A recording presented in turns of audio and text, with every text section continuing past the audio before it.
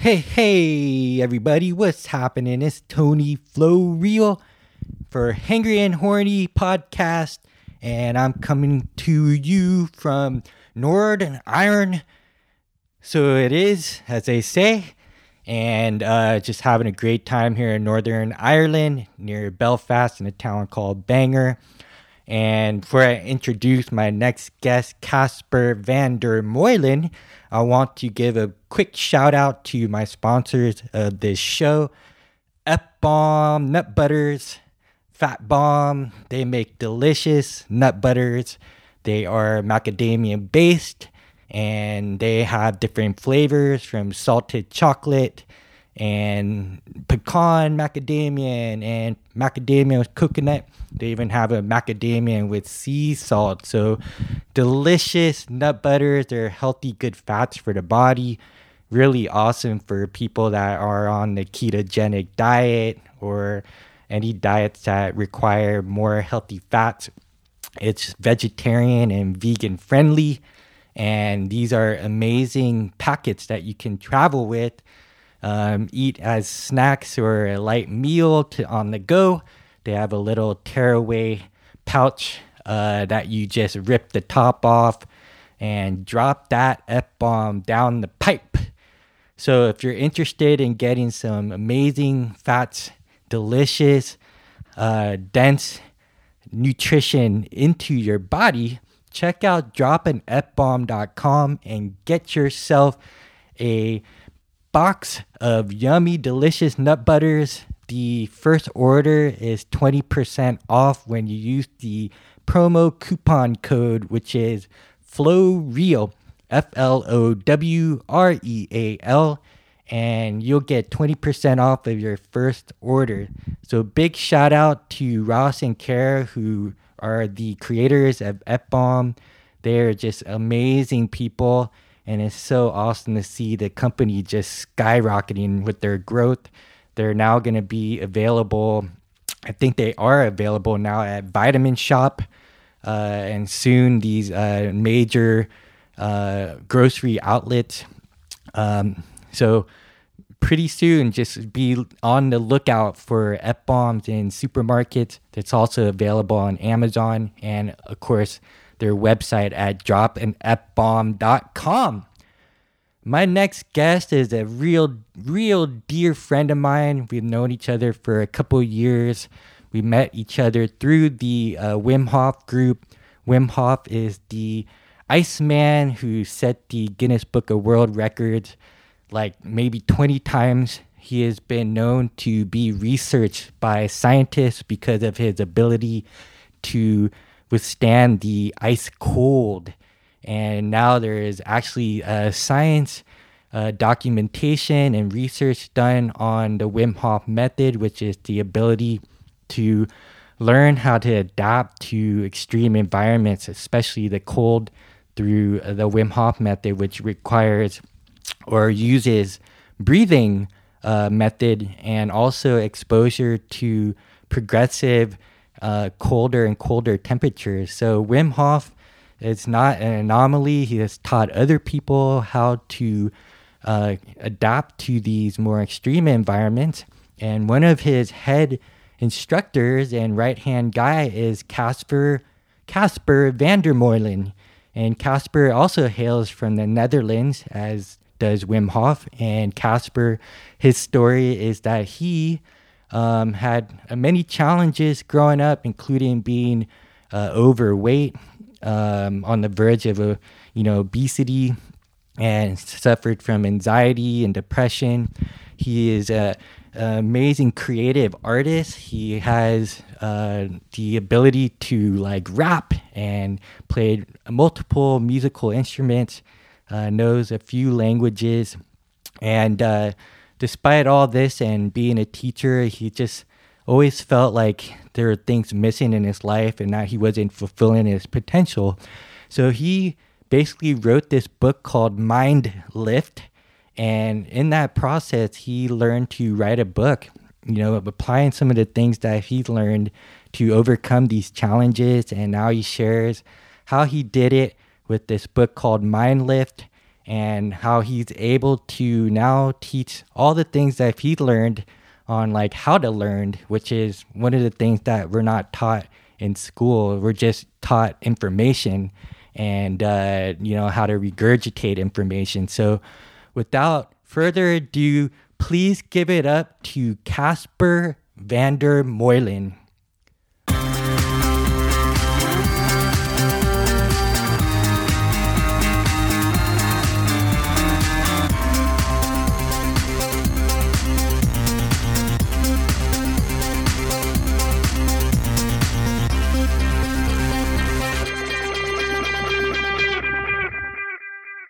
Boom, shakalaka. What's up, Casper Vander Moylen? What's up, Tony? You human savage animal, you filthy bastard. Yeah, that's me. Yes. I'm feeling good, man. You look good, dude. I just woke up. Calm Nine and down. a half hours of sleep. Finally, dude. Dude. How'd you 2.5 do it? hours of REM sleep. Really? Yeah. How'd you measure that? Half a liter of coffee. I measured it with my coffee cup. Oh, okay. And then the sleep. Your REM sleep? I measured the sleep with my ring, with my Aura ring. Dude. Shine. Oh, what's up with that, man? Tell me more. So this is the Aura ring from Finland, and it's a cool company. They make this ring, and it has sensors in there, and it does continuous heart rate variability throughout the night, and it has like heart rate variability, core body temperature, breathing rate, heart rate, and it makes all these metrics and tells you how well you've slept and how ready you are for the day.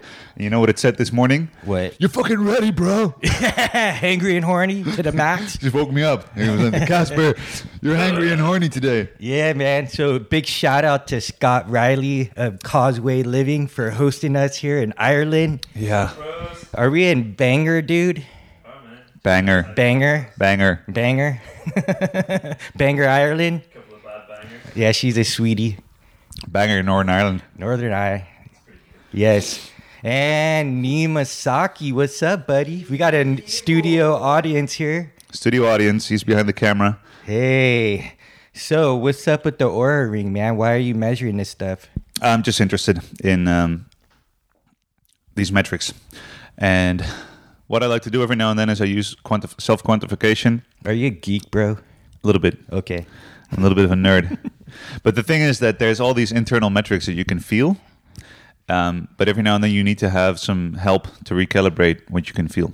So I'm very much not part of the biohacker team that goes like we should implement technology as much as we can and like replace human function or improve human function through technology. I think we should use it as little tools to kind of recalibrate your internal measurements. Right. So my sleep has been messed up for quite a while.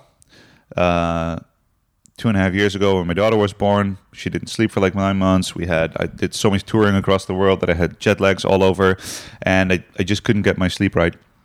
And I was starting to use sleep tracking apps, and I started to use all these little like hacks to improve my sleep, and nothing really worked, and I couldn't figure it out why. And then I was like, maybe I just need to measure better.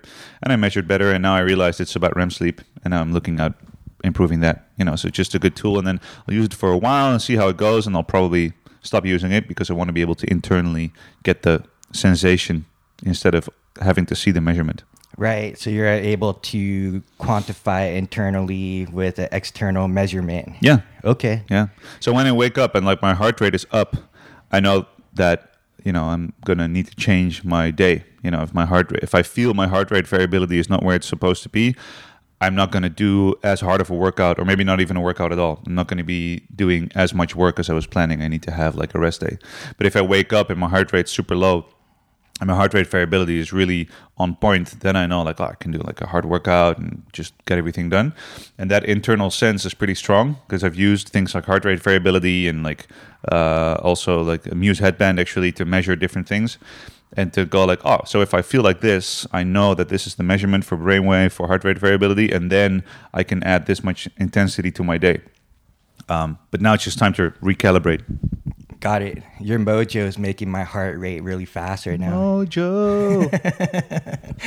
So give everybody a background. Flojo, right? Flojo. Flojo, Glow. Glow. Yeah. So how did you come to this? Like, why would you measure this? What's your background? Well, I have a lot of experience with not feeling optimal. So that's how it all started out for me. So I was a science teacher 5 or 6 years ago, and I was trying to kind of hack the school system and change the way the school worked and change the way education worked and use like creativity and empowerment for these kids. But, and this is in Netherlands. This is in the Netherlands, and I was a science teacher, and I was doing that for years, and I just couldn't really get it done. And I realized my own life wasn't really at the point where I could expect the system to change without me changing. And I was like 35 kilos overweight. I had migraines, and I had like all these injuries and issues in my body that were actually mostly formed by me not doing anything. Like they weren't spectacular sports injuries. It was just like my sleep was so fucked up that I injured my shoulder while sleeping, shit like that. And how's that possible? So yeah, I had this really weird thing where I was so when I would finally sleep, I was so like comatose that I would sleep with my arm or my head on my arm like that, and I would just wake up and my arm was completely numb, and it took me an hour to wake it up. And that happened like 2 weeks in a row, and then it completely messed up my deltoid, and I just couldn't lift my arm any farther than like above shoulder height without my deltoid cramping completely. So you like compressed a nerve or something? Yeah. Okay. I've had that too, where I've fallen asleep and then like I lifted my arm and it just like dropped on me. I'm like, oh! That's crazy. Is it ever going to wake up? It's and right dead. now, people they think like I'm pretty. They think I'm athletic, right? Because now I'm in shape. Mm-hmm. And I tell them about the shoulder injury, and they go like, "Oh, so what did you do?" And they expect some kind of spectacular thing. And I'm like, "Oh, it's just a fat guy. I couldn't sleep," and it sucked. So that's really funny. So I had that, and I had some migraines, and I had just really low energy throughout the day, and lots of worries, anxiety, periods of depression. It's crazy to see you and then your like before photos. It's like a total different human being. Yeah, it's a totally different human being, and also like my skill of self transformation has been improving over the last year. And a year ago, I was actually I'm about to post this 1 year transformation thing because I've been learning how to really like get in the nervous system and train certain functions. And even that last year is a big change, and I look completely different. And I'm going to post like 2011 Casper, 2018 Casper, and then everybody's going to go, "Yeah, that's not the same guy." And I just go, "Thank you." Yeah, it's not. Crazy. It's not the same guy. It's amazing, like how fast you can evolve yourself once you have like these tools and teachers that you learned from. And one of them was Wim Hof, the Iceman. Yeah. Well, I found him pretty late on in the journey. Because I was, let me think, it was like 2011. By the summer, I'd lost most of my weight. I started kind of like I lost most of the weight without doing any exercise. I just got really good at dieting and testing all these different diets. And it turns out none of them work, but all of them work depending on your state of mind. That's what I was learning. I was like, oh, actually, I tried everything from the wrong mindset, from the wrong emotional state. Or the wrong, but like a disempowering one, and nothing worked. And I was like, oh, these diets don't work. And then I started trying them all again after I'd done some significant emotional processing and mindset work, and everything worked. I was like, cool, got that. Then I got into movement, signed up for a Tough Mudder, started running, started messing up my body through all kinds of exercise that wasn't really good for me, but it was better than nothing, right? Started getting a little bit strong and started running like marathons and stuff like that. And then I was like, okay, cool. So we've got the mental stuff, the mindset stuff. We've got the nutrition, food. That's all pretty obvious. Let's see what's less obvious. And then I started getting into biohacking and all these different modalities that were out there. And one of the things I found was the Wim Hof method. I actually found it when I was at school teaching. I was teaching these kids about... So my subject was like a 5-hour-a-week subject, and one of the hours would always be just random inspiration. We just turn on YouTube, and we just like type in funny words and see if we could find something cool, scientific, inspiring. That was basically it.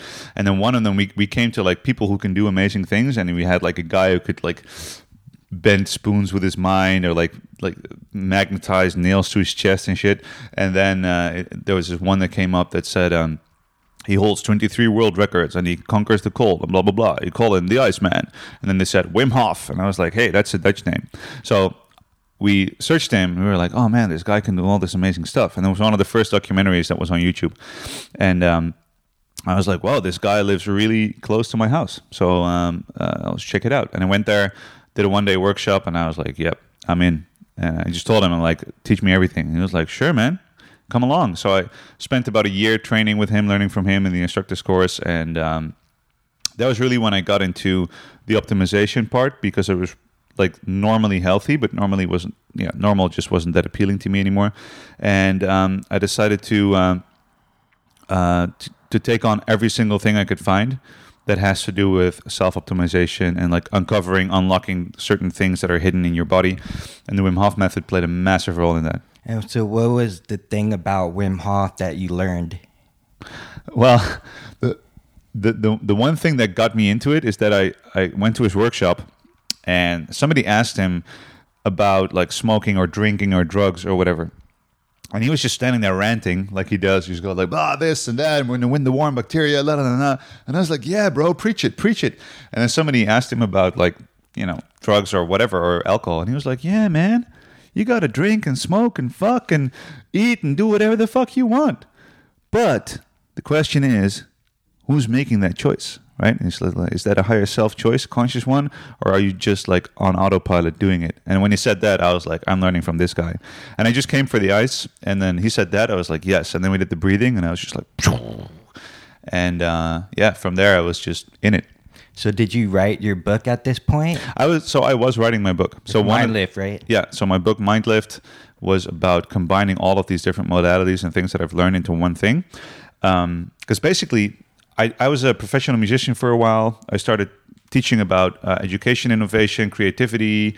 I started teaching about speaking about how to work with kids in puberty, about how the brain works. I was doing like communication type stuff, how to present yourself on stage, like all these different things. And then I got interested in all this health stuff. People saw my transformation. They started asking me to speak about like diet and about movement. And it was just all these different things. But to me, it was the same thing, which was speaking to people, teaching. I was just a teacher. And anything I learn, I want to teach. And then I wanted to turn that into a business. And nobody really took me seriously because I was like, they were like, what do you speak about? I was like, tell me what to speak about, man. And they were like, no, we need an expert on this topic. And they'd call me, like, for example, to do a drum workshop. And they said, like, yeah, we're also looking for somebody to speak about this topic. And I go, I do that too. And I didn't get booked for any of them because they were like, no, we need the expert. And I was like, oh, shit. So one of the reasons I wrote a book, I was actually multiple reasons, but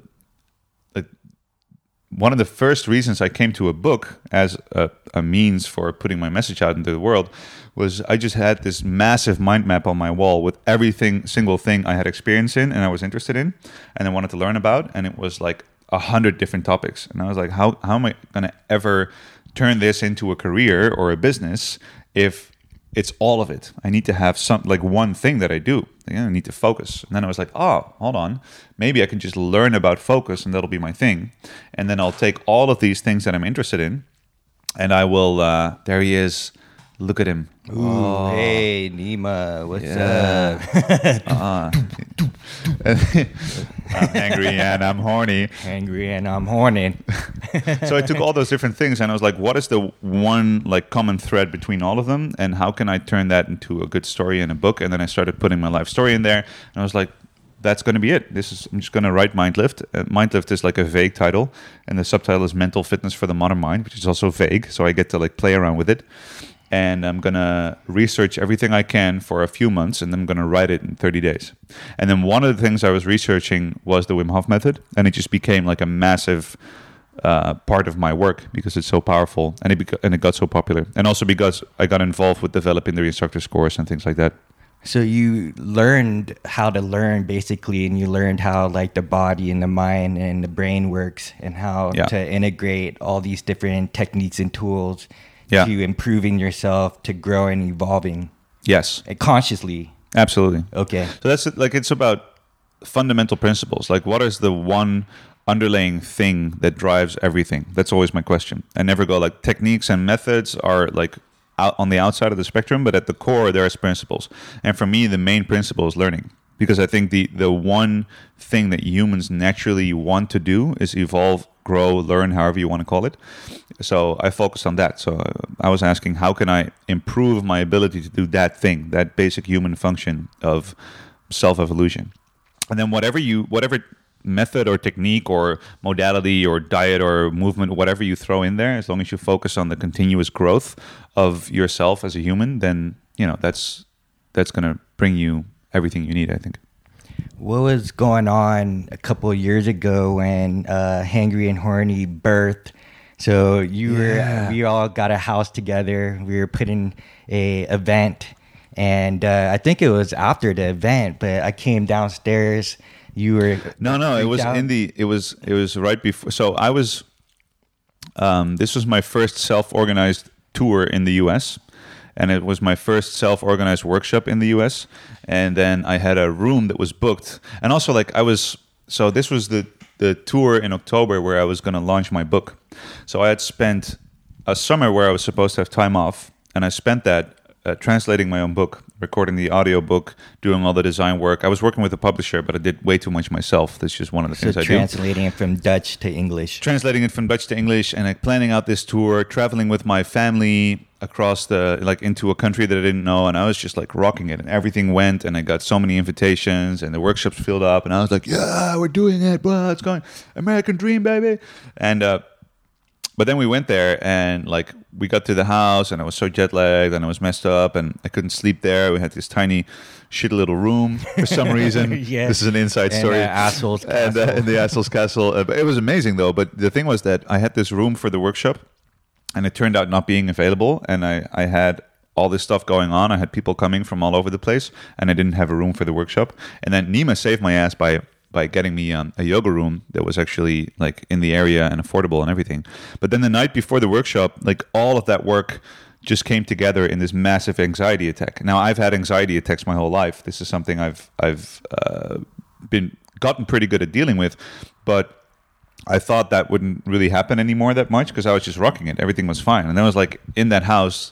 The next day was the workshop, and I spent that entire day, like 14 hours of trying to get everything done for the workshop, completely overworked.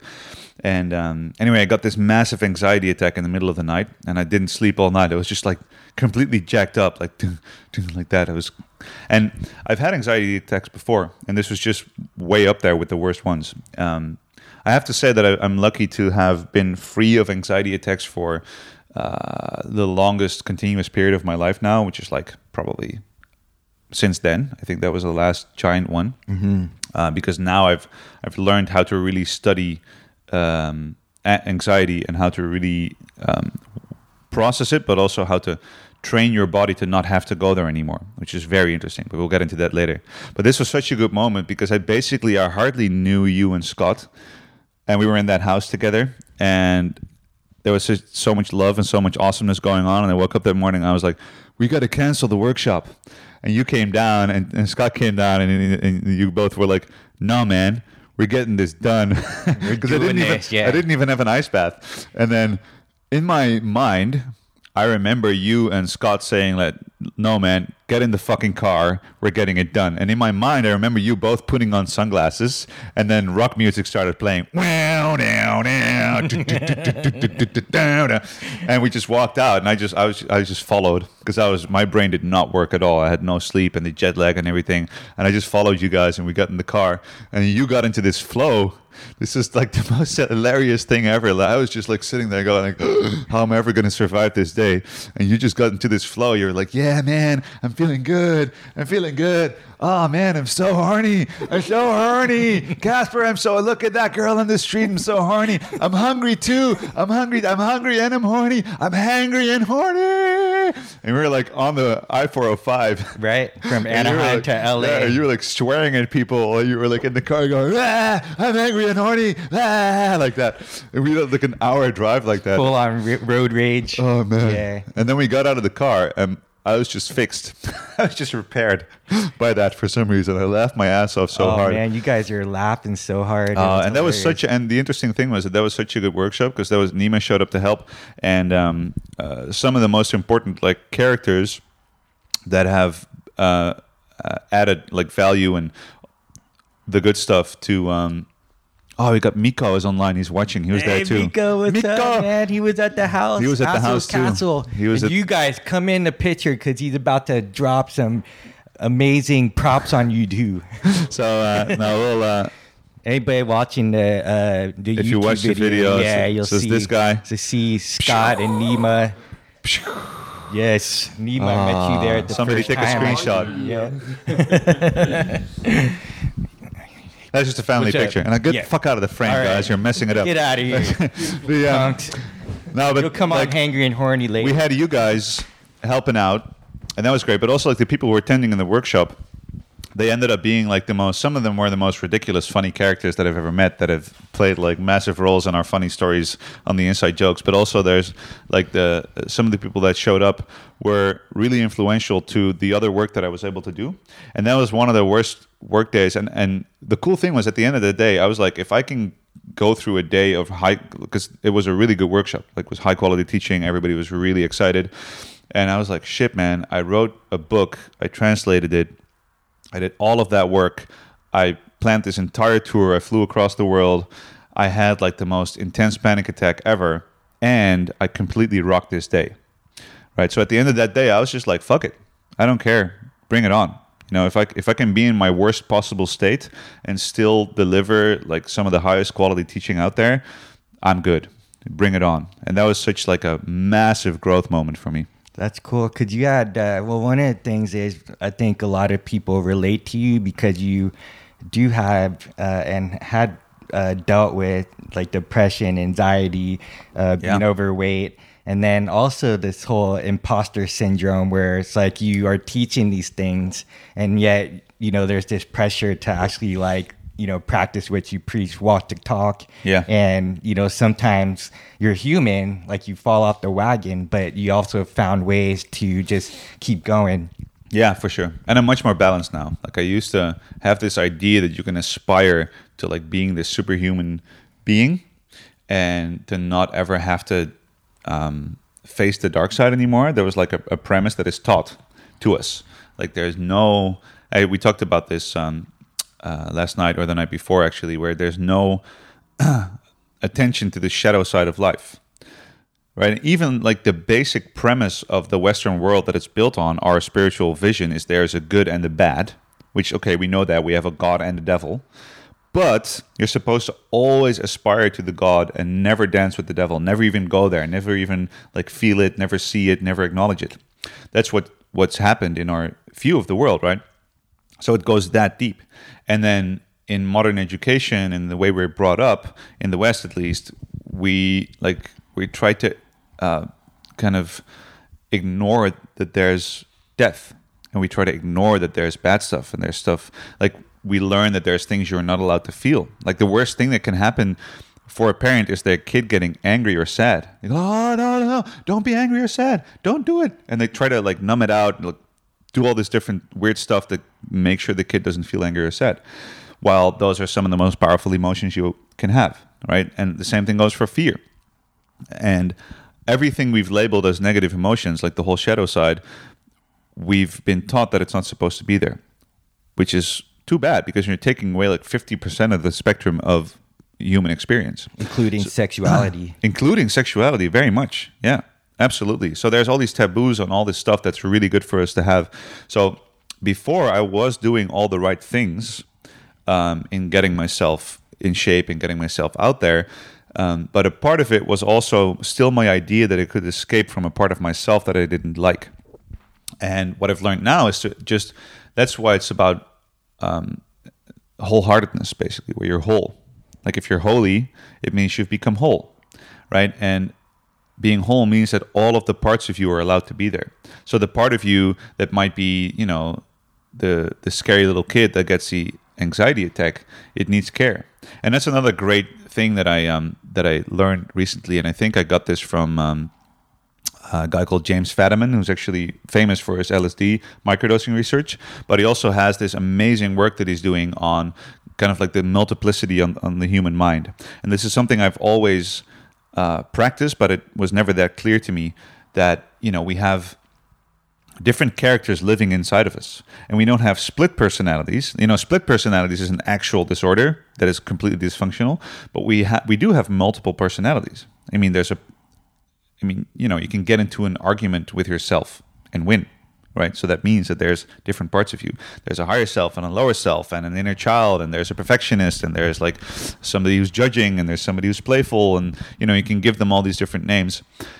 which has been helpful to me to name them. Because if I'm in that state, that anxious state, the imposter, that's how I call him, the imposter is active. I go like, wait. And before, he used to just be the most dominant player and he'd take over the steering wheel and I just go. And now I go like, this is just the imposter. Like he gets to say, he's part of the council, but he doesn't get the steering wheel. And that's such a massive thing. But before you get there, before you can get to that level of personal freedom, you have to first integrate all of those parts in your whole being and take them out of the shadows and out of the dark and go like, all right, so what does this part of me need? Where did it develop? At what point in my life did I need this part? Right? The perfectionist, which is very strong in me, which creates a lot of misery, has always also created a lot of amazing things in my life. Like the fact that I was able to have the drive and the energy to build this business that I have now and this lifestyle, a lot of that was fed by the perfectionist who's just like, I don't give a shit who says what, I'm doing this in my way, I'm doing it on my own, not counting on anybody, and just you have a high level of standard to meet as well. Exactly. Yeah, and that's a big part of my drive is there. And now that's brought me a lot, and it's no longer serving me to have the perfectionist at the steering wheel. So I go, all right, so what else is there? Like who's the wiser one that can now take the wheel? Perfectionist can take a seat in the back and every now and then say something, and I'll listen, but it won't be the one in charge. So I think that that's one of the main things that I've learned about all this stuff, that in order to really get to that point where you're balanced and centered, it's about becoming whole and not just picking up anything you can to get away from the parts of you that you don't like. So how are you able to approach these places where you're uncomfortable and you're in fear? What kind of places? Just the places like where you wrote a book, you speak in public, like all these things where you're like ultra creative. You have this musical background, a rapping background, performing background. You are doing things that a lot of people like kind of wish they were doing, I think, as well, because they see you like on a pedestal in some ways, just because of the way that these things are set up when you're on a stage or a platform. But you are out there, like what's going on before you get out there, and like how are you able to talk yourself to do these kind of things? Yeah, that's very interesting. That's a really good question. I actually started speaking about this at my workshops, where I tell people that what they see, the state they see me in, is my best state. Like if I'm on stage and I'm speaking, and I tell this beforehand now, I say, if you're impressed by what I'm doing, if you think I'm any better or any smarter than you, it just means that you get to see me in my best state. I'm lucky in a sense that my most optimal state of being happens in front of people, right? So that's why people that see me and they go like, oh, Casper's so amazing, they see me in my best state, because as soon as I get in front of the crowd and I get into a flow, I just go into like this version of me that is so much smarter and more creative than any other version of me. So that's my best moment. So I tell people like, I'm lucky that I do that in front of people, because some people do it like behind their computer and nobody ever sees it, right? And some people have it like in their art studio and nobody ever sees it. And to me, my flow trigger is on stage in front of people speaking. Or when I was doing music, it was when I was doing improvisation, because I would get anxious about doing written poetry or written raps or whatever, like doing a show that was supposed to go in a way. I got anxious about that. But if it was like there's no plan, I just grabbed the mic and started improvising, that's where I got into flow. So I had a lot of good training there. And I still feel some fear before I go on stage, and I get like worried, or I don't really, and I'm in this control mindset. And then all I need to do is trust that I will find flow once I'm there. It's the same thing as like a surfer, like looking at the waves and going like, oh, would I be able to get that wave? I'll never be able to get it. Like, how am I going to do it? Try to control everything. But then as soon as you're on it and you're on the wave and then you're riding it, then it's like, it's all happening. So I've had to really learn to trust, because I've definitely taken myself out of really good things simply because of fear and anxiety, where I had the opportunity to do something and I didn't jump. And it's only been a few times, because I've been able, and that's another thing, like this career that I have with Mindlift, speaking and teaching and everything, is about 3 years. And everybody's like, oh man, you did that in 3 years. It's like an overnight success and blah, blah, blah. I go like, well, I started teaching when I was 17. Like I first performed on stage when I was 15 as a rapper, and then I started teaching music, like drumming and rapping to other kids when I was 17. I started teaching science when I was 19. So I have more than like 15,000 hours of being in front of people under my belt. And people don't see that, right? So they don't recognize that basic skill of getting on stage in front of people, which is one, my flow trigger. And I used to suck at it, but it felt so good. Like I wasn't really good at it the first 5,000 hours.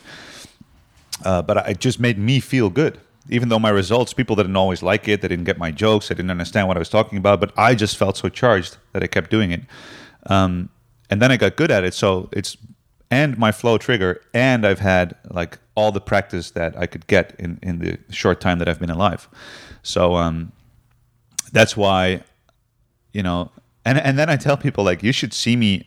Now it's Saturday. I'm on stage. I've lived up to this moment. I'm in the flow. You should see me fucking Monday morning when I'm like in the after drop of flow, or when I have to answer emails. Yeah, like, that's the thing. It's not the same person. See, yeah, right? You don't see me, and I tell them, and they go like, "Oh, everybody just relaxes." Yeah, right. So they think you're operating at that high level like all the time. Yeah, which I'm not. You know, and some days I do, and I'm like, wow, everything's just flowing. But then I also know that that's temporary. You know, it's fleeting. Every state of your system is fleeting because it's supposed to move into another state. That's how we're built. You know, as human organisms, we're basically tubes, right? I'll get to that later. But the tube theory. the tube theory, and you have to move. You have to move from one state to the other flexibly. If you can do that, then you're healthy. But everybody thinks it's about attaining this one state, and then you're in that state, and you have to fucking hold on to the state. Yeah, I feel good now. Forever. Yeah. Peak state, and then when you're there, you have to enlightenment. Be there. Exactly, like. Yeah, but when Buddha was enlightened, he had to like get up and wipe his ass and be kind to his mother, like everybody does, right? And so it's not about attaining the one state; it's about flexibly being able to move between different states, the United States of the nervous system.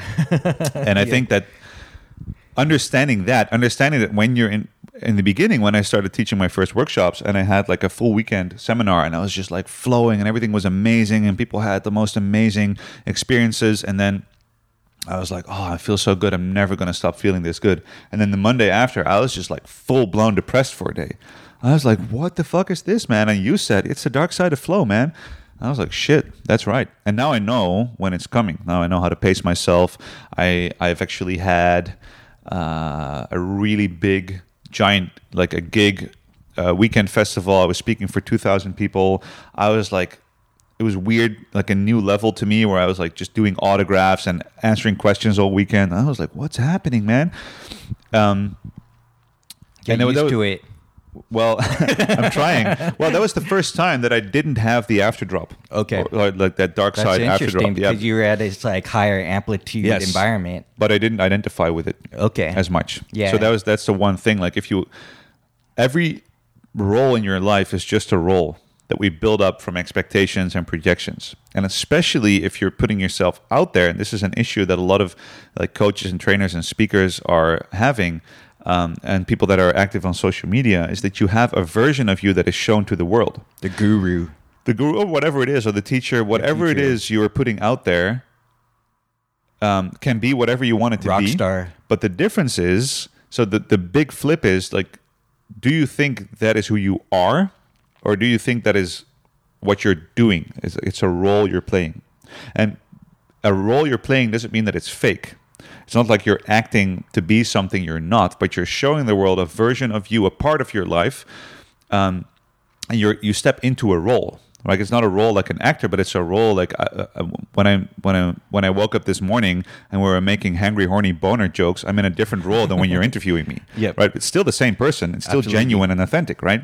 And when I step on stage in front of a group of kids or in front of a group of Wim Hof fans, like I may or may not say motherfucker more or less in one of the groups than the other one. Right. Right? And so it's just, so you switch around. Yeah. The thing is like, identification with the role is where the suffering comes in, because now you have this person that people know and that people look up to, which was a big thing for me.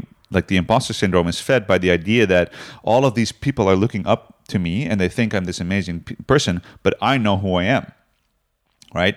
And Alan Watts jokes about this too. He goes like, well, you all think I'm Alan Watts and that's great, but I know I'm Alan Watts and I know who I am, so I'm not as impressed, right?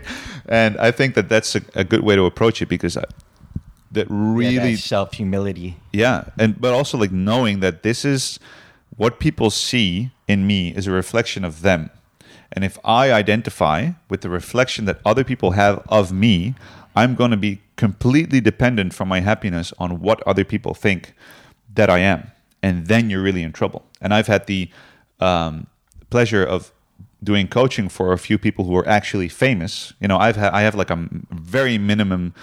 I've had like a microdose of fame, where people within the scene, they know me, and like people who are in like these certain areas of interest, they know who I am, and they check me out, they follow me, they send me emails and stuff like that. But I've done coaching for some people who are actually famous, and I completely get how these people lose their mind, because they learn to identify with the role they're playing.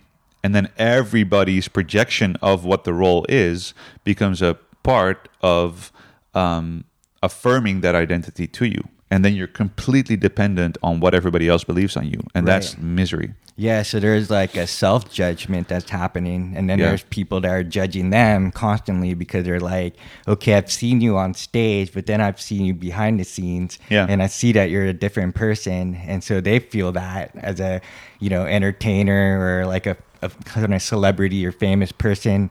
And so it's kind of difficult because we don't really understand it unless we're in their shoes. Yeah. Right. Absolutely. And also what I like to see now is that that's also a polarity where you have you have a mask. Everybody has a mask, multiple masks. But the most authentic people aren't the people without the mask. They're the people who show that they have a mask on. Which is like, and it's so funny because when people ask me about you, like, who's this Tony Floril guy? Like, is that his real name? What's with like the beard, and what's with like this? And before you always had the sunglasses, like, what's with the sunglasses, and what does he do? And like, is he real? Is he just like making shit up? Is he just playing a role? And then I actually tell him, like, Tony's the most. I feel my ego right now just being inflated. And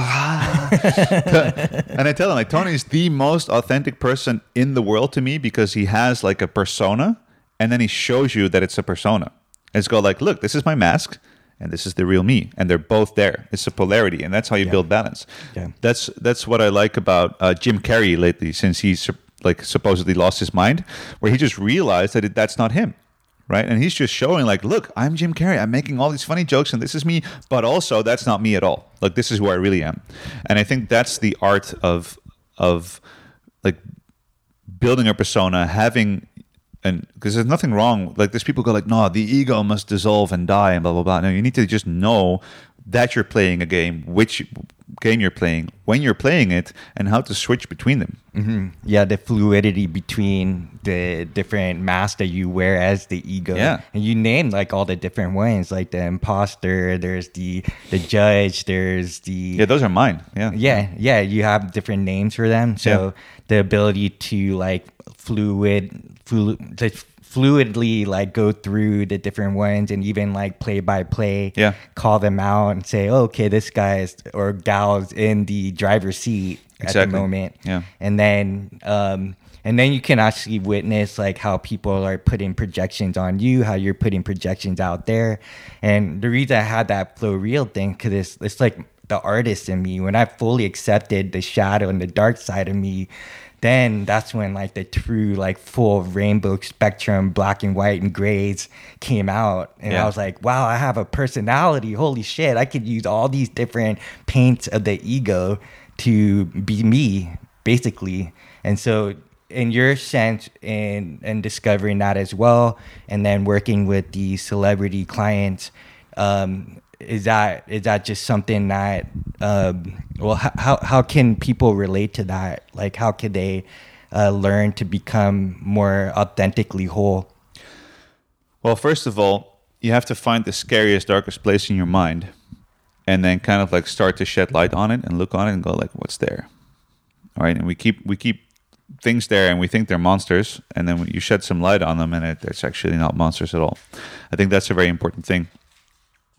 Another thing is that a lot of people have a feeling for what they want to do, for what makes them feel best in life, like their flow trigger. And I've been very lucky to experience the whole spectrum really early on. So I really early in life, I found my flow trigger, which is being on stage in front of people. But I've also even much earlier on, felt completely out of place and have like massive anxiety attacks and all kinds of diagnoses for different disorders and shit like that. So I've always seen that value. My life has never been very constant, and it's not like I'm bipolar or something. It's just like I've seen my lows and I've used them to create my highs.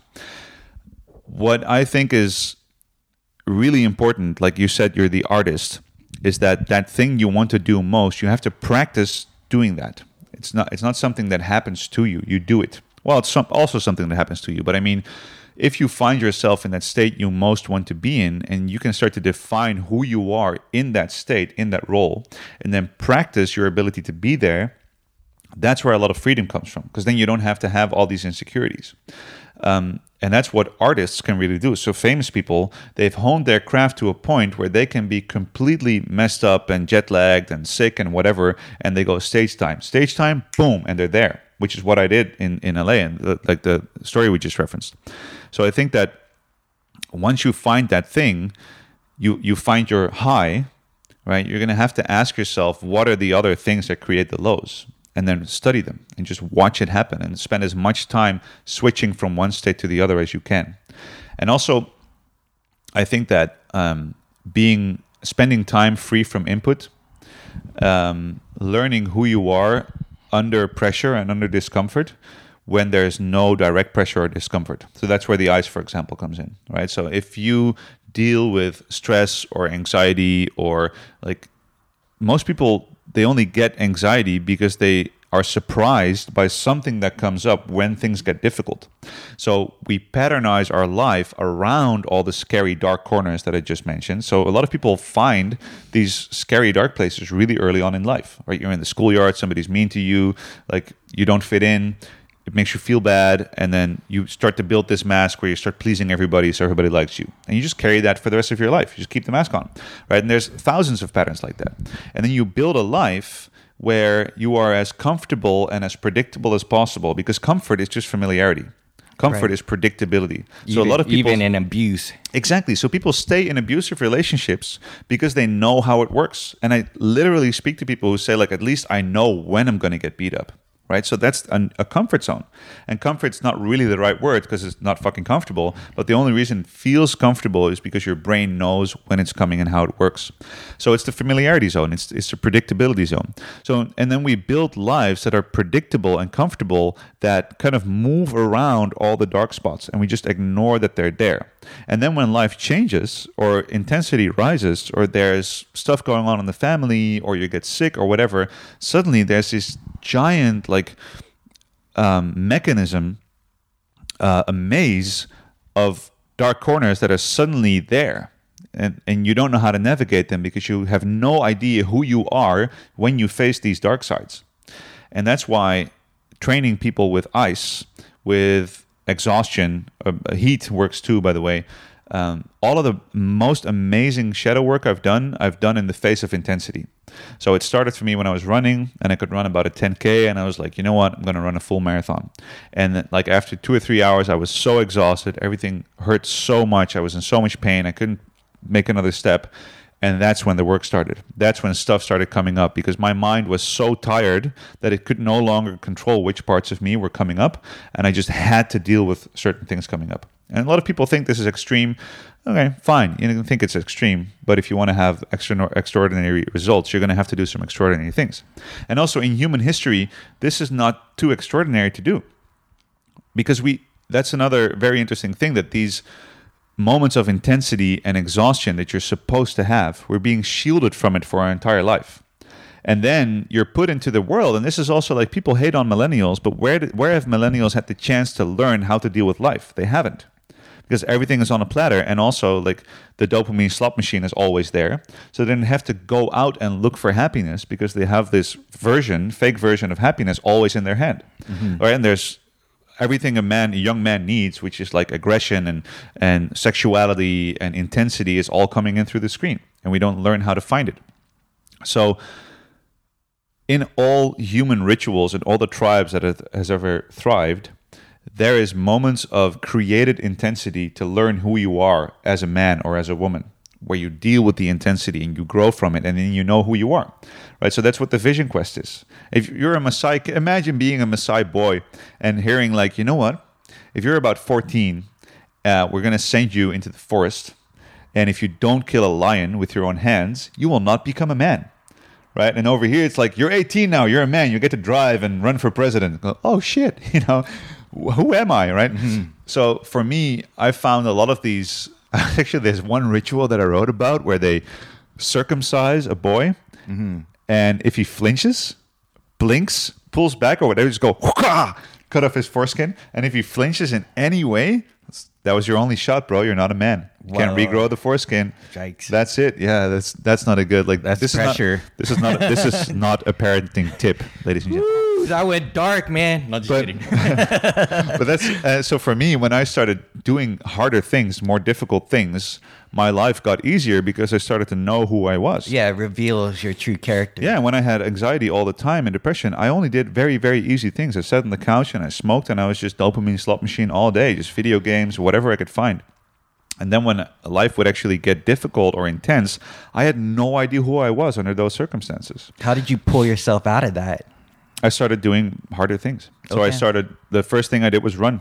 But even before that, like, what prompted you to start doing harder things? A lot of people are like, Oh yeah. So actually, the big shift, like I said, I tried all these diets and nothing worked. I wanted to lose weight and I wanted to stop smoking, and I just couldn't do it.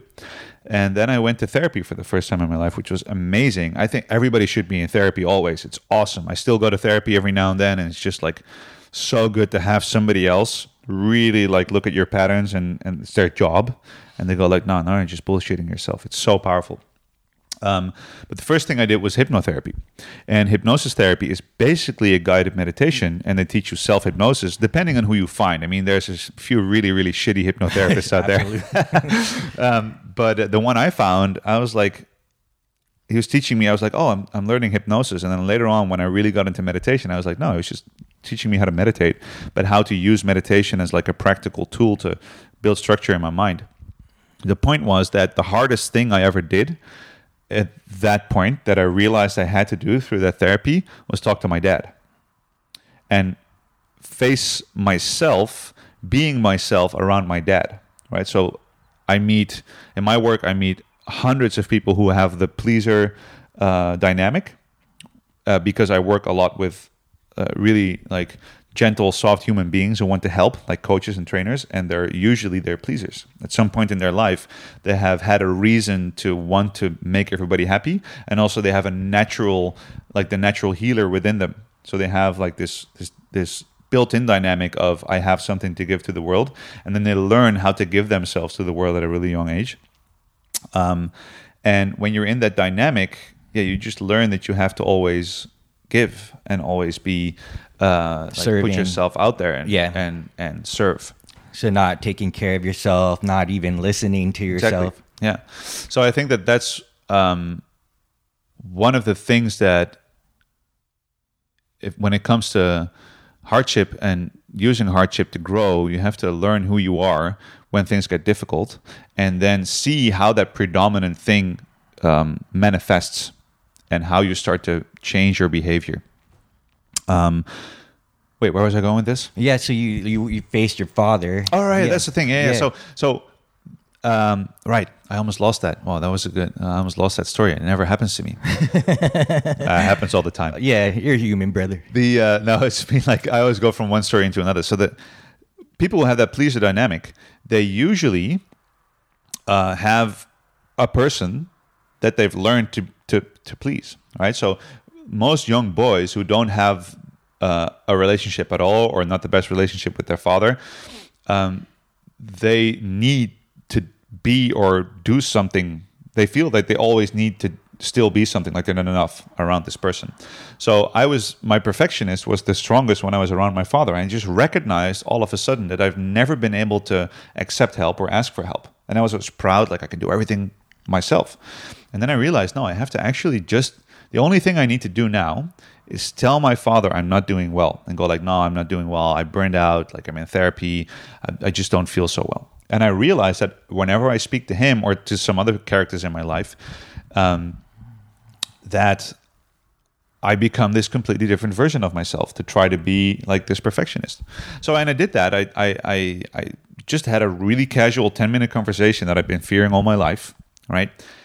And 2 months later, suddenly I had lost like 5 kilos of weight. Suddenly I wasn't smoking all day. I was just smoking a few cigarettes.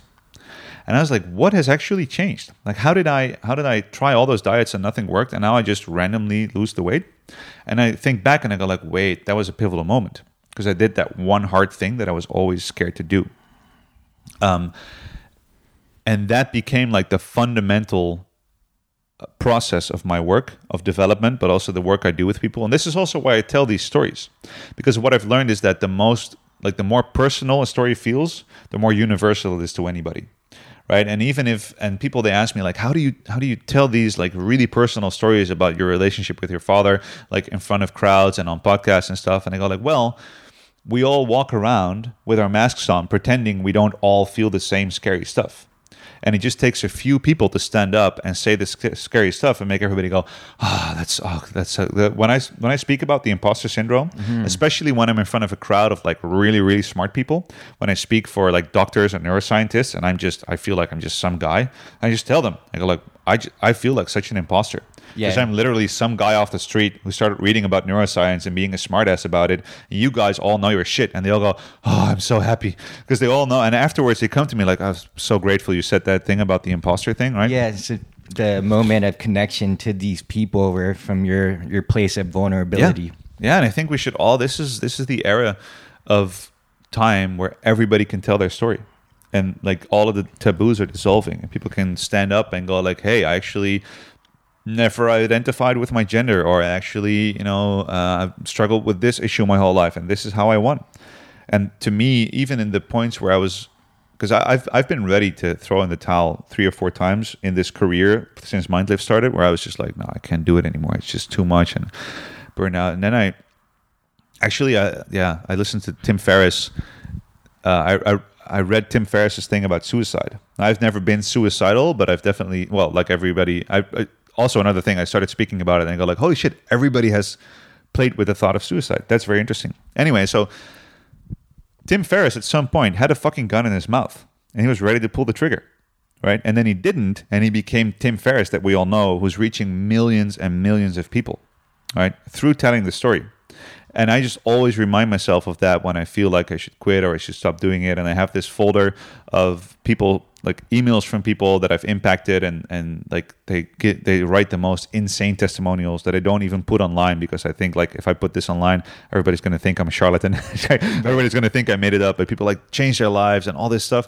And I read those things and I go like, no, this is bigger than me. Yeah, that's why you're here.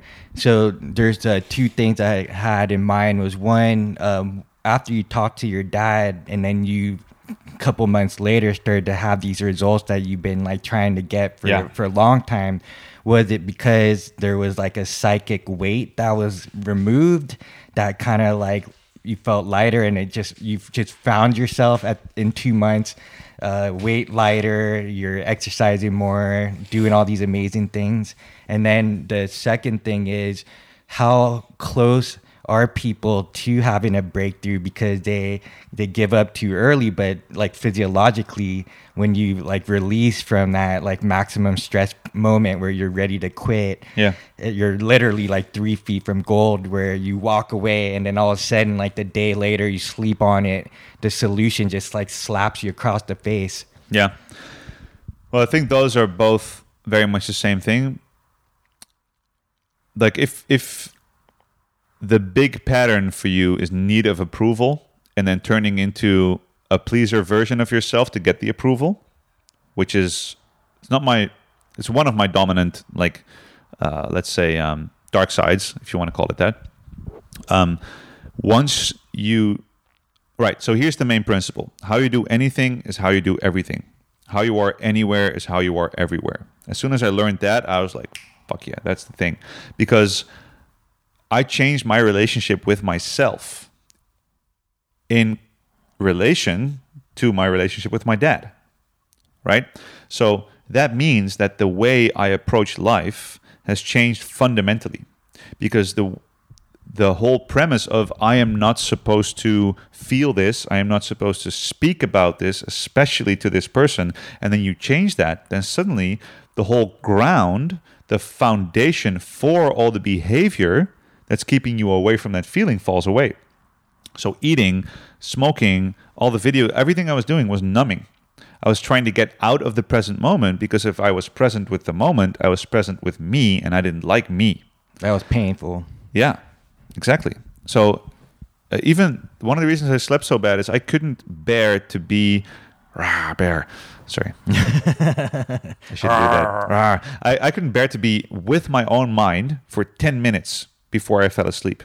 So I would be in bed and watch TV until I was ready to pass out. And the last little bit I could do was kind of like turn off the TV and pass out and then sleep. I've had periods where that was like, I was so uncomfortable with being me in my own skin. So, and now, you know, and if you look at that as a lack of skill, now I have the skill of like early in the morning, empty stomach, bare feet, nothing but shorts, run up a mountain for 5 hours, right? That's how well I know myself now, and how much I enjoy my own company now. And I still find these moments, like that's how I learn. But to me, that's the same skill.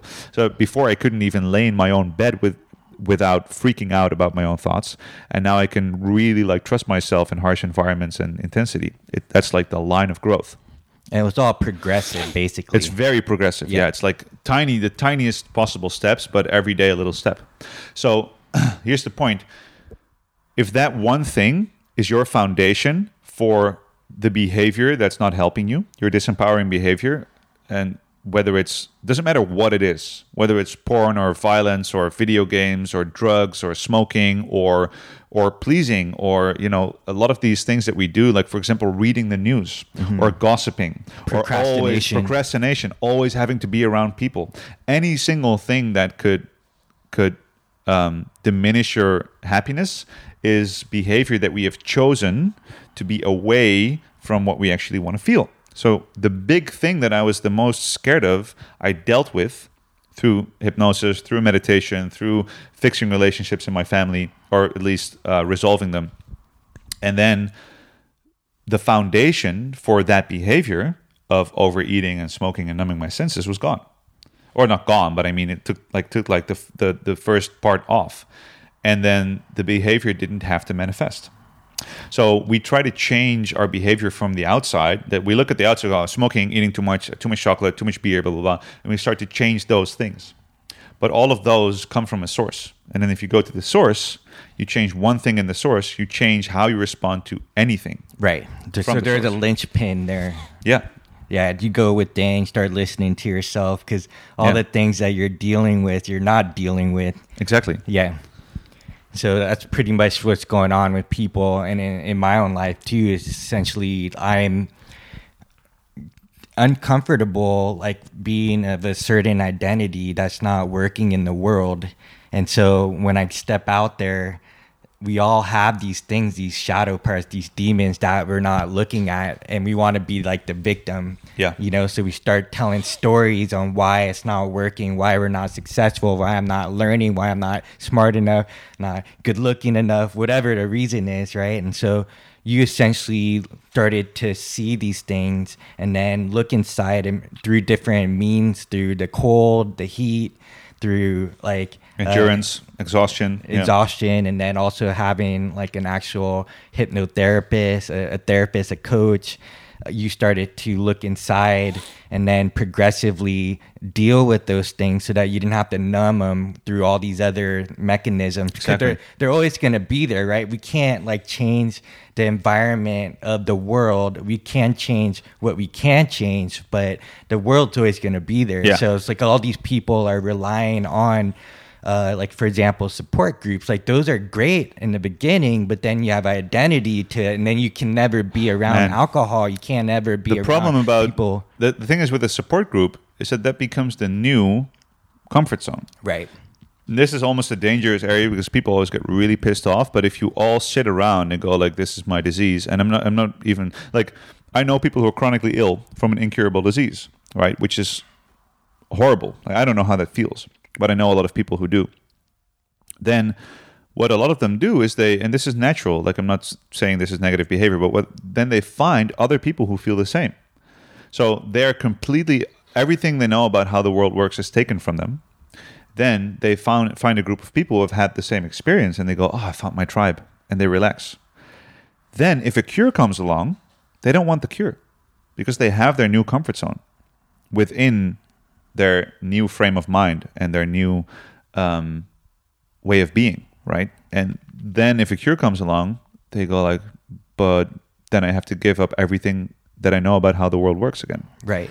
And I think that process that you just described, it took me a lot of time, but one thing I've really started to enjoy and get better at is to be able to orchestrate a process like that. So now people come to my retreats, and I've worked with so many people that I can pretty quickly make out what somebody's predominant pattern is and how they behave when they're uncomfortable, and then we take them through like a full week of experiences that show them. So all I'm doing is creating the experience and explaining how it works, and show them how the pattern starts to work when they get uncomfortable or when they do something difficult. And you can really get in there and do some deep work. And then if you take that same mind that has gone through the transformation back to life, then that's a massive shift. But then it's also really important to actually do the work and integrate the lessons. And because a lot of people, they go, are like, I need to go to Asia and travel and find myself. And they go there and they have the most amazing experiences, and they become this entirely other person. And it's awesome. And then they come back to their work, and then they're like, oh, no, this is who I am in my environment.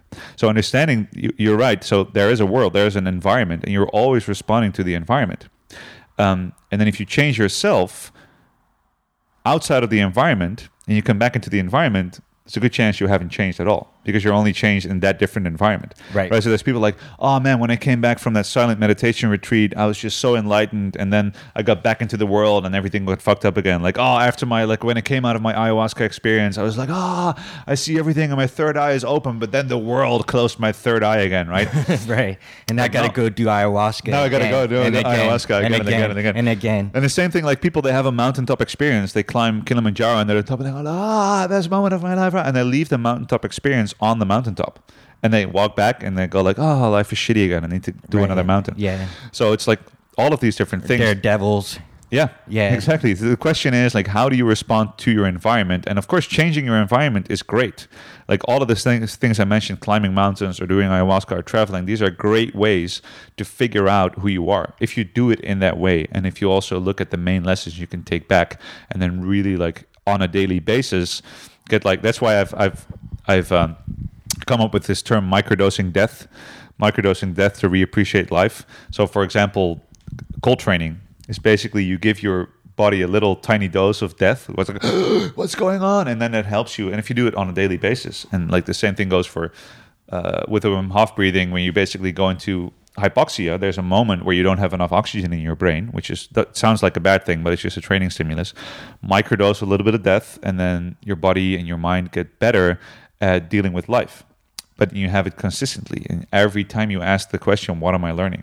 So people who go and they use these methods, like whether it's meditation or hypnosis or breathing or whatever it might be, to become superhumans, and they think like, I do this and then I get better at that, and then I can kick ass and I can do even more work and more to-do lists and more email and be more of this version that's not really my best version. That's what they think.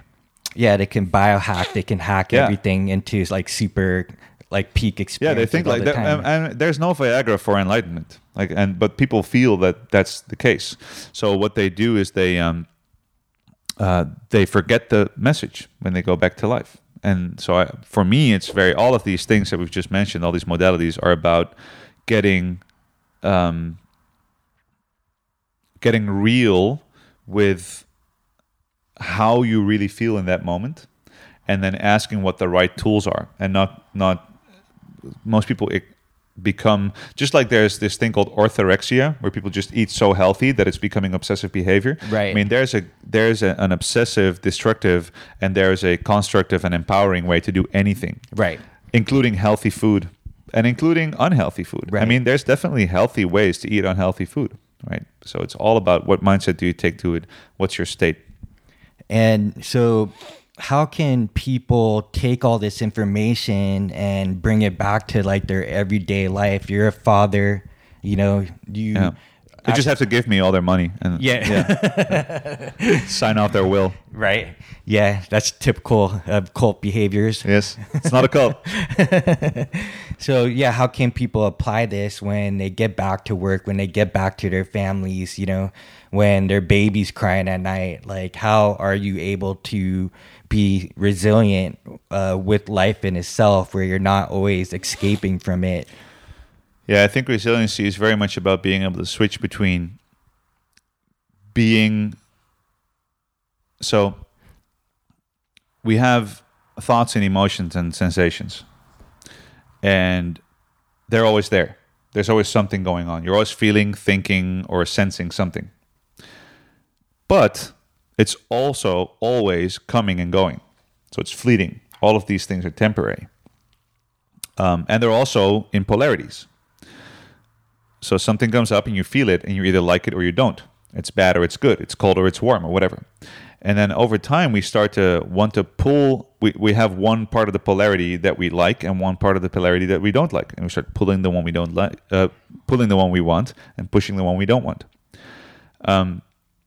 What we're then ignoring is that those thoughts and feelings and sensations, which are temporary, they're always coming and going. We think that that's who we are. I am angry. I am tired, right? So we identify with the state. What we then forget is what we are is the space, the unit, the organism in which those things happen. So these things are in constant flow, always in constant flow, and it's flowing through who you really are. And whether you want to call that, you know, consciousness or beingness or emptiness or space or whatever, or just like your vessel, you have the things that are happening and the things that it's happening in. So every time you have an experience, like a moment of enlightenment or however you want to call it, where you realize, right, that's what a moment of awareness or enlightenment is, where you step back and instead of being all those things that are going on in your life, right, that it becomes a doing. And then you realize you are something else and you go, hold on, actually, I am this vast, changeless continuum. Whoa. In which things happen, right? The witness. That's a moment of awareness. People have, everybody has like these mountaintop experiences, like these moments of enlightenment. They have this, everything was just right. And that was the moment that they accepted reality as it was, and they disengaged from the identification of whatever was going on and became something bigger.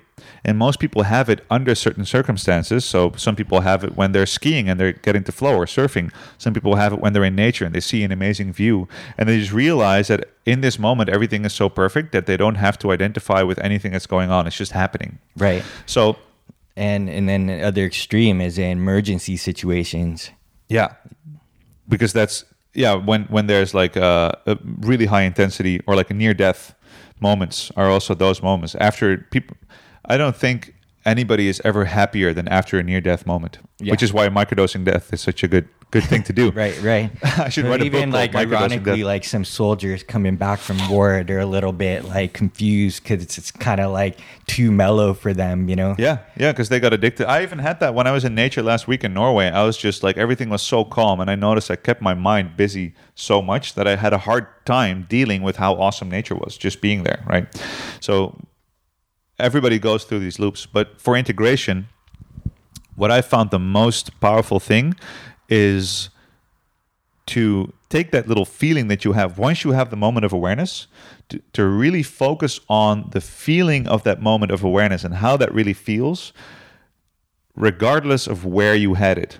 So whether it was, I don't know, a psychedelic, a mountaintop experience, a near death, a breathing thing, whatever it was that gave you the experience, try to take your focus away from what gave it to you and put your focus on how you made that feeling.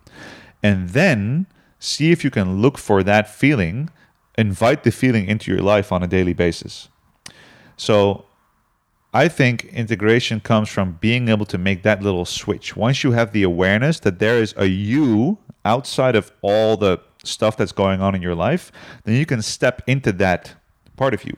So like, which is for me, getting up at night 3 or 4 times to a crying baby, being completely exhausted, having to do a shit ton of work, just like feeling like you're going to lose it from sleep deprivation. I've been there quite a few times. And then all like your demons come up and you become like, you go like, oh, like you think things that you're not supposed to think, and you feel like all this, oh shit, and I'm this, and now I'm a horrible person because I didn't like do this in the right way, and you just get so caught up in it.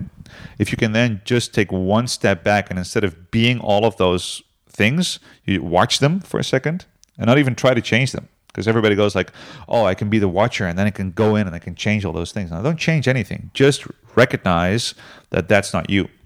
And whatever you can do to get that first experience of awareness, of expanded consciousness, where you see you are not those things, then the question is, how do I feel that once every day?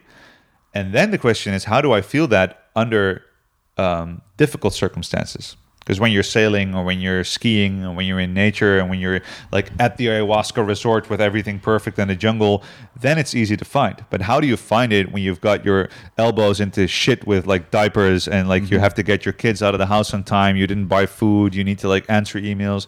How do you find it then? Yeah. Right. And that's practice, because it's just a muscle that you can train. So it seems like the common theme is to microdose these little steps when you're, when shit hits the fan. Yeah. It's like you guys actually see it as an opportunity. You're able to become aware quicker, and like with time, you can see that you're like getting better during these like real like stressful, chaotic situations. So have you felt now, knowing all this information and integrating, that you're like up leveling, or you feel like a level of a new person per se? Like almost, because it seems like if you look back in the last like few years, you're almost unrecognizable, like you said, with your before and after picture that you're gonna post. But I recognize me more than ever before.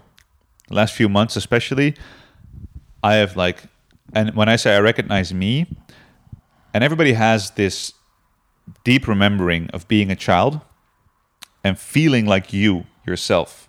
Like when you're a child and you're allowed to play outside, or to jump in the puddles, or to do whatever it is you want, to sing or whatever, there's this feeling of really being yourself in your own body. And to me, all of the change that I've made that looks like change on the outside, to me has been evolution to that state. So now I'm feeling much, much more myself than I've ever felt. And then people, they get to know you at a certain point in life, and they go like, oh, this is you, who you are. But they only see the patterns and the masks and the persona. And then when I started to change, a lot of people were like, oh man, like you're not yourself anymore. Like, who are you becoming? And I go like, no, I know who I am and who I'm becoming. Because the more of the patterns I let go, the more of that natural me I can actually be. And that's that actual definition of confidence to me, is that as I get to know myself more and more and be more and more me, I don't have to be confident. I just am. Yeah. And it's like, oh, damn, that's what confident actually means. Yes. I don't have to fake it till I make it. It's just a beingness. It's the closest thing I could like describe. Absolutely. Yeah. And I think that you could see it as leveling up or whatever. Like, you pick a direction where you want to go. For me, I think leveling up used to be my analogy that worked for me, because I got better at things. I could see myself grow towards different things. Like I got better with money, I got better with movement, get better lifting heavier. Now what I'm trying to, and it's not like that's a wrong thing, but I just noticed that right now it's a more helpful analogy for me is to think about being more centered. Because centered now has become, I used to call it more in touch, but then I go, that's kind of, so now I call it centered, because that means that that real me feeling, the higher self, or whatever you want to call it, that little kid playing around, gets to stand in the center, and then all of the other parts of me and my behaviors and patterns and everything are still there, but they're balanced around the center. Right. And I'm in the center, and I get to kind of like orchestrate which of the parts are there. So you're an orchestrator that's creating harmony between all the notes, between the high notes, the low notes. Before it was like peak state, optimization, leveling up, and now it's like skilled, adapt, exactly, like resilient, and now now it's more centered. Harmony, wholeness, those are like more words that fit me now. Yeah. It also might be like, you know, I don't know if it comes with growing or with like age or whatever, but you know, when you're younger, it's just like drive and it's just like the next thing on the horizon, the next thing on the horizon. Yeah. Yeah. And I was just like, I am the horizon. So if you don't mind me asking, I've noticed you become a like way better listener as of late. And you've been going through a lot these last few months as well, like relationship wise. Yeah. How have you been able to like work through this? Because I've gone through, you know, separation, divorce, and it was like one of the most horrible experiences to go through. But it on the other side, I'm so happy that I went through that, because I really like discovered like who I really am, and just really saw that, you know, my wife at the time and we just had different visions of life, and we were able to go about it in a very like harmonious, like friendly way. That's unlike a lot of like divorces that you hear. Well, you know, in relationships, everything is 50-50. I can only speak to my own experience, but what I think is, well, more in a common way, we always learn who we are in relationship to other things. So, for example, we learn who we are in relationship to a stimulus, like the cold, like or like the things we like and we don't like. So, any relationship that you're in, whether it's work or personal, whatever, it shapes you in a certain way. And then when the relationship changes, I don't think relationships disappear. They just change. They become something difficult. Then you have to change by effect, because you have been somebody in a certain context. And if the context change, you will change. And whether you change a romantic relationship or a friendship or go to a different environment, you move, you change, because your environment is difficult and the things you relate to are different. But like you said, like I have definitely become a better listener.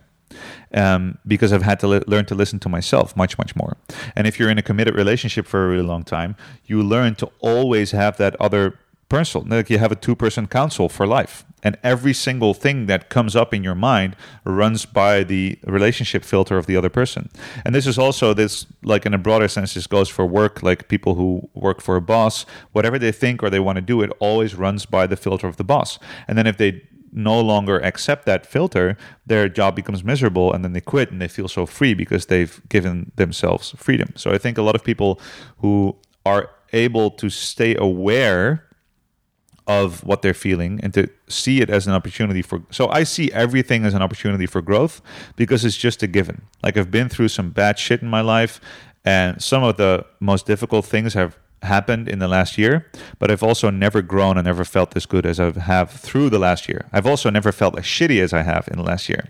So I can just see it as a whole and know that that whole thing has come together in a way where I was able to grow from it, which is the most important thing for me. So when relationships go bad is not the right term, but when they change, you learn who you are in a relationship. And one thing I've noticed is I've been so focused on output in the last 3 years of my life, because I'm giving my gift to the world. I'm just giving, just everything. Every single day, 12 hours of work, like sending out the emails, responding to everything, writing the posts, teaching, everything is giving. And I realized that I had taken out, for me personally, the option for even receiving. And then, for example, I realized that in a conversation with somebody, in my professional role, I will always listen with a professional ear and seek for people ask me a question, and because they want an answer. So when they're listening, I'm already making the answer in my head and I'm not actually listening. Right? So it's stuff like that I've been able to see much more clearly recently. And yeah, I think that these periods of revolution in life, there's kind of two options. There's people who go like, that thing happened. It's the worst thing that ever happened. The crisis. And it negatively impacted my life in this way, and I'm still suffering. And then there's people who go, this thing happened. it was the worst thing that ever happened, and now I'm so much better for it because of these reasons. I think that the scenario that happens doesn't matter at all. I think you can make the choice whether, and somebody asked me, like, is this about, I don't even know about what it was. It might be, well, anyway, they said, like, or they asked me, what's the worst thing that ever happened to you? And I go, like, well, everything that ever happened to me is the only thing that ever happened to me. So it is both the worst and the best thing that ever happened to me because it's the only thing that ever happened, right? The question is, which part do you focus on? And do you turn it into the best thing that ever happened? And if I look at periods of my life, there's a lot of things that have happened where in the moment I was like, this is the worst thing that ever happened. And then a period later, I could look back on it and I go like, whoa, the growth that I made from that worst thing is actually the best thing that ever happened. And so it's all there, always. Final question is, procrastination, because people are always thinking about deciding or choosing and not knowing like when to like stay in longer or get out. Yeah. So how's one able to, or what is it that you do to decide when to, suffer and be in pain, for example, and go into your shadow, and then when you like realize, this is enough, because there's all these like techniques and methods out there that are about detoxing and like fixing things and, fixing something that's broken. And it's like, they're always looking at like the human as being a problem, and people are always seeing that they're a problem. And so all these industries are built on exploiting these insecurities. And so it all stems back to yourself. Like, how are you able to know when is when? Yeah. I'll answer the question about procrastination tomorrow. I used to have a plan and go like, oh, I'm here now. I need to be at that level then. I need to do this to get at that level. Now it's much more of flow reality. And I've been able to really trust the flow of life more and more recently. And my main principle in that is follow the learning curve. So I don't go, where do I get the most results? Where do I get the most of what I want? Because wanting things creates a lot of suffering, right? So a lot of people, they try to change these things, like do the diet or do like the cold or whatever it is, because they want something. And then when they have it, they're still wanting. And if you focus on wanting, you're always going to want. So focus on having shows you how much you already have. From there, you can go, where do I learn most? And it just so happens that is usually outside of your comfort zone, because it's outside of your familiarity zone, and you can only learn new things outside of where things are familiar. So I try to follow the learning curve and ask, like, how, not what can I learn, because then I'm goal oriented, like I want to learn this and this and that, and I go like, how much can I learn, or how well can I learn, with how much enjoyment can I learn. So for example, this last year I've gained about 5 kilos of muscle mass while losing about 7 kilos of fat, which was an experiment to me. So it's not I had that thing in my mind. I go like, I want to exchange this amount of body fat for lean muscle mass. And then that can become a goal. And then I go like, no, I want to focus on the process. So how can I do that? How can I learn so much about my body that naturally happens? Because if you do that and you have a strict diet and a training schedule, you're going to use that external source to force yourself to do these things. And then you're learning less effectively. So as soon as you have your training schedule and you have your whole plan worked out and you start strictly following the plan, that is a good way to get somewhere. But it's also, it can inhibit your learning. So I try to look into the world with fresh eyes every day. This is something I'm learning from my daughter, just to wake up and to go like, all right, so what does reality look like right now? Where does my energy naturally flow? And I have this new thing that I put on my vision board. It says, so I used to have a vision board with like all these goals and like I want that car and I want that house and I want this thing. And now it just says, the first thing it says is you're going to die. And then it says, find the others. Then it says, don't be a dick, which is a general good rule in life. And then it says, go for flow. And if it don't flow, I don't go. And of course, there's things that feel like they don't. There's certain things you have to do, of course. Like some people, they go.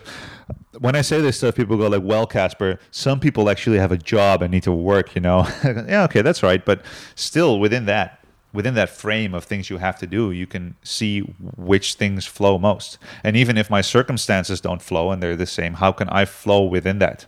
Yeah, and just find the notice the resistance. Exactly. It's all. And so now the first thing I do every morning and reframe it, but also just release it. So now my morning ritual, and I've been studying this Sedona method, which is really powerful for this. I just sit down and I ask myself, is there any resistance right now? And I release it. And then I go through whatever I've planned for the day and I just kind of like see it in my mind. And every time I feel resistance for something I want to do, I let go of the resistance and not of the thing I need to do. I look at my to-do list and I just go like, read the thing on a to-do list, take a breath and feel what I feel. If I feel any resistance, could I let go of this resistance? Instead of not doing the thing or procrastinating on the thing, just see if you can let go of the resistance.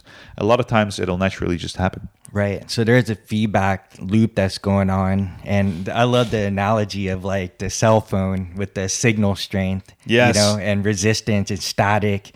And so when you're feeling resistance to a particular thing that you have to do for that day, you sit in with it and feel it and then let it go. Yeah. And then in some ways, what happens in that moment? Do you go back to like five full bar strength signal? Yeah, I give it space. You get clarity. Yeah, so what I've realized is that what we do with resistance is we're taking our energy and which wants to go to somewhere, and we try to point it to another way.